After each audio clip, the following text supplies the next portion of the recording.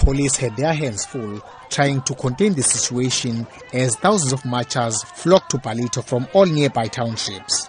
The bone of contention between the mall developers and the local youth is allegations that started surfacing that most people employed at the mall are not from the KwaDuza area. The regional mall is the first of its kind in the KwaDuza area and has large retail outlets, clothing stores, banks, restaurants and a cinema. However, the first day of business turned ugly when thousands of marchers forced their way onto the premises demanding employment. They accused the mall developers and the tenants of having failed to honor their commitment to employ local people. We want to know the people that are here, how did they get their jobs here, since we couldn't get the jobs and we are from KwaDuza wards. And we were told by our councillors that we will get the job only the KwaDuza wards only. ANC Youth Provincial Secretary Sabelo, who led the march, accused the developers of having failed to ensure that ownership of the mall is inclusive of black people. We want young people to be employed.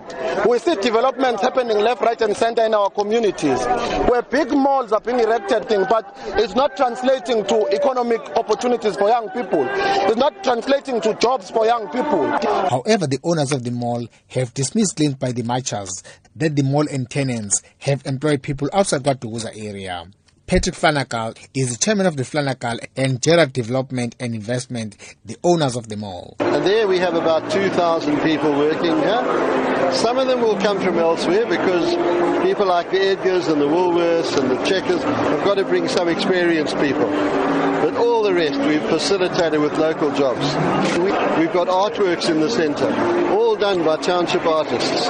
Because of the unemployment, there's an expectation that is raised for jobs. Mayor Ricardo Mthembu said the mall will bring much needed revenue in the form of rates while also creating jobs for thousands of local people. The marchers gave the developers 14 days to respond to their demands.